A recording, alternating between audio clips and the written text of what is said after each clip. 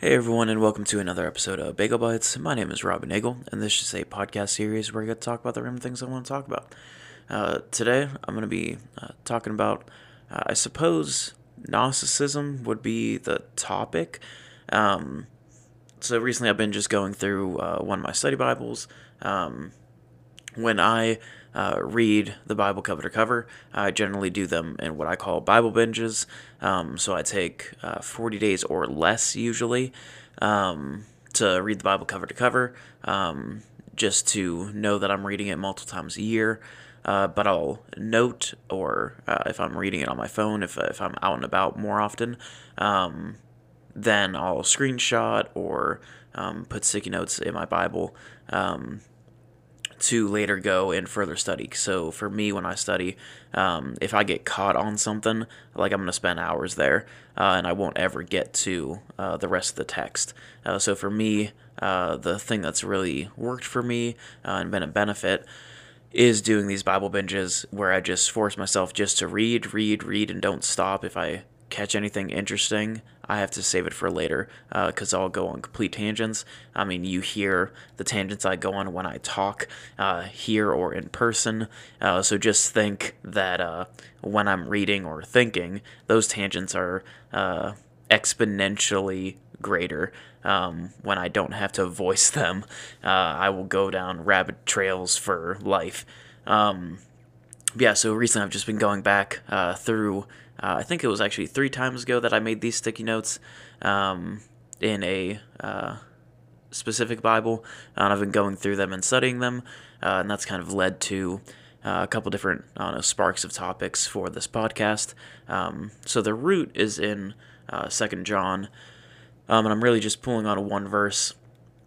So this isn't necessarily a Bible study, but it's kind of like a I don't know, expanse to better understand the historical context of the early church and who they were talking about, what people groups, and so on and so forth. So the verse I'm specifically referencing is 2 John 7, and it says, "For many deceivers have gone out into the world, people who do not acknowledge Jesus, the Messiah, coming as a human being. Such a person is a deceiver and an anti-Christ or anti-Messiah, depending on your translation."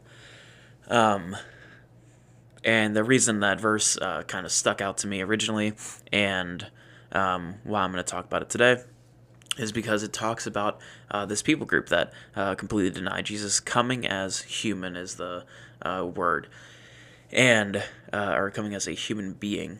And that's not talking about people that disregard the historicity of Jesus as a person, because we're talking about like no more than 2 generations after, like we're talking no more than 30 years most likely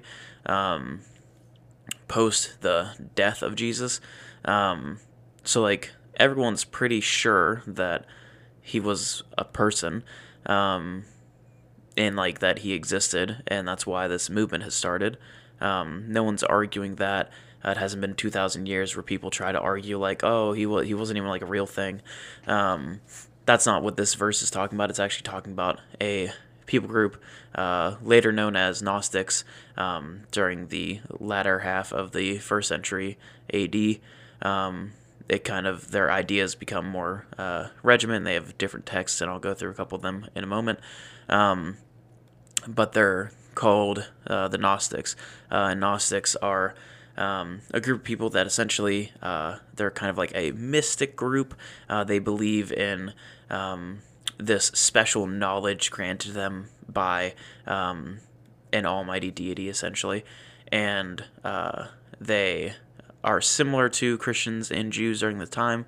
They believe that they are a different sect, essentially. But by the end of the 2nd century AD, they're really cast out as heresy by the church, and a number of other things happen. But the point that this verse is making is that he came as a human being, and these Gnostics disbelieved that. A portion of their belief is that when Jesus died on the cross, that it was like his spirit body. He wasn't actually there. He was like a ghost, and and just some wild stuff that, given a bunch of historical context and obviously better teaching, we know today, like, hearing something like that is ridiculous. But these people genuinely believed it, obviously. That's why they had a movement that kind of happened. These are the people that are responsible for the texts like the Gospel of Judas or the Gospel of Thomas, like those types of texts that you hear about. There was a huge resurgence during like the 1940s, 50s-ish, when these texts kind of like resurged, and people were like, the church, left books out of the Bible, and they're taking things from the text. We're missing all these things, and there was an uproar about it because people don't understand things, I guess, and that's how uproars happen, I suppose. That's a complete tangent that I'm not going to try to go on. But it gained more popularity and awareness because we found some of them, obviously, and people started talking about them because they were interesting. But again, they're Gnostic texts. They're a completely different people group. They think in a completely different way. Another portion of their belief is that the God of the Bible, the one that's revealed, essentially, Yahweh, is called the Demiurge, and it's this like maniacal god that creates suffering and creates the world, and because of that, suffering and disease exists, but there's the true almighty God, essentially, that's like hidden behind this God, and they believe that like they receive like secret knowledge from this hidden God, and they're not really concerned about sin and repentance. They're more concerned about the illusion of the world and enlightenment. There are some people that seem to believe that Buddhism made its way, obviously, to the Middle East in a couple different fashions. People traveled back and forth. It's not 100% historically congruent, but it's possible. I mean, the thoughts are there, and it's obviously an old enough religion that it could have influenced in some way, shape, or form. And there are a couple different branches of Gnosticism and this type of mystic knowing type of philosophy that mixed with religion in the 1st and 2nd century AD. That could have been influenced by Buddhism for sure. Regardless, they do have some similar ideas, but that's really where the similarities stop, is this idea of like the world is an illusion, you have to be enlightened, and you have to aspire to grasp this secret type of knowledge to live in a peaceful and better way. That's the differences start after that point.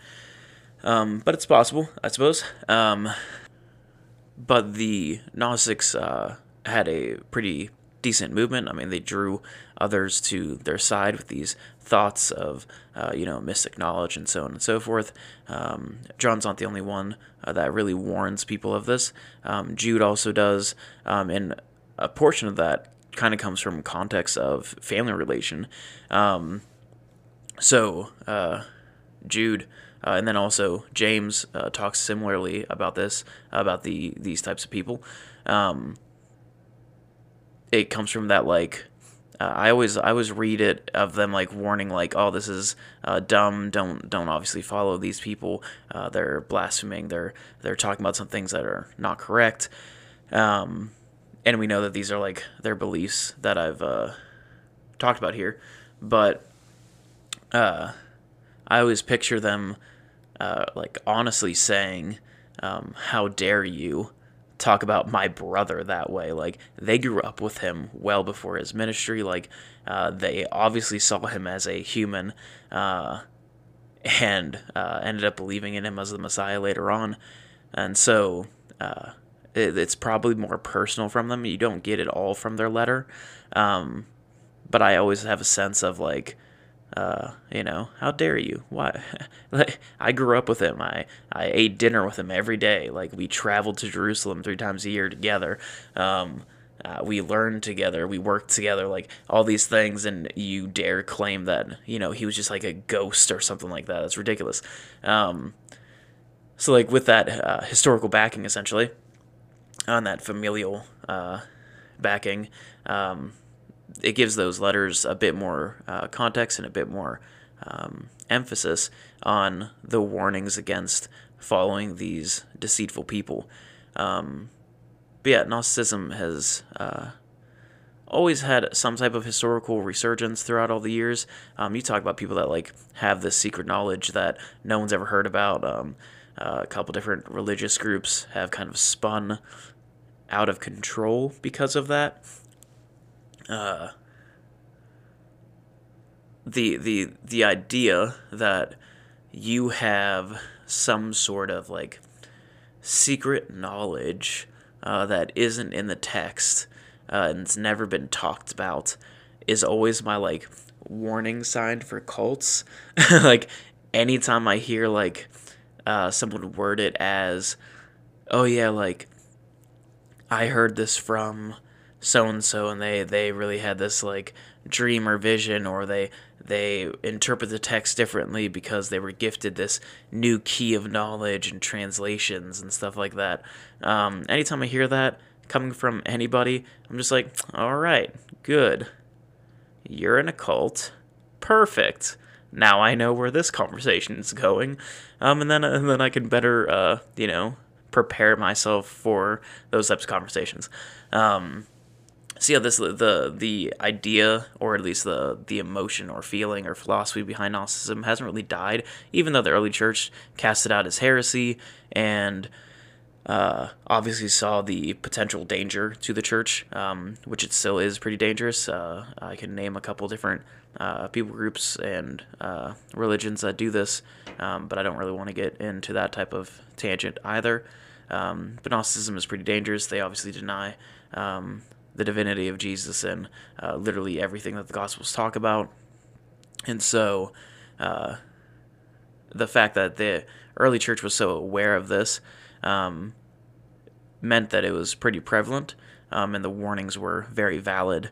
And so it's good to know that context, that they're not talking about people that just don't believe in Jesus, because this is still very close to the time that he was walking the earth and ministering, and thousands of people met him, saw him in person. Loads saw him after his resurrection. Like, it's during a time where you can't historically say that he wasn't real. But these people kind of had this thought of, yeah, of course we can't say that he wasn't real, like people saw him, all this stuff. But apparently they got in their secret knowledge thought of, we could say that they are, that Jesus was like a ghost or a spirit that walked amongst men, but didn't really suffer or anything like that. And we all live in this illusion, and the God that everybody worships is actually benevolent or evil, or malevolent is the correct word. I figured it out. And that's obviously ridiculous, and it's wrong. But yeah, Gnosticism is an interesting religion. If you ever want to read more about it, there's obviously a bunch of articles on the internet. There's a bunch of books. That's kind of the basis of Gnostic beliefs and the reference of them existing in the Bible and during the early church. So yeah, there's a random one for you. As always, I appreciate everybody that listens to this, and comments and likes and all that good stuff. But yeah, so I'll catch you guys at the next one.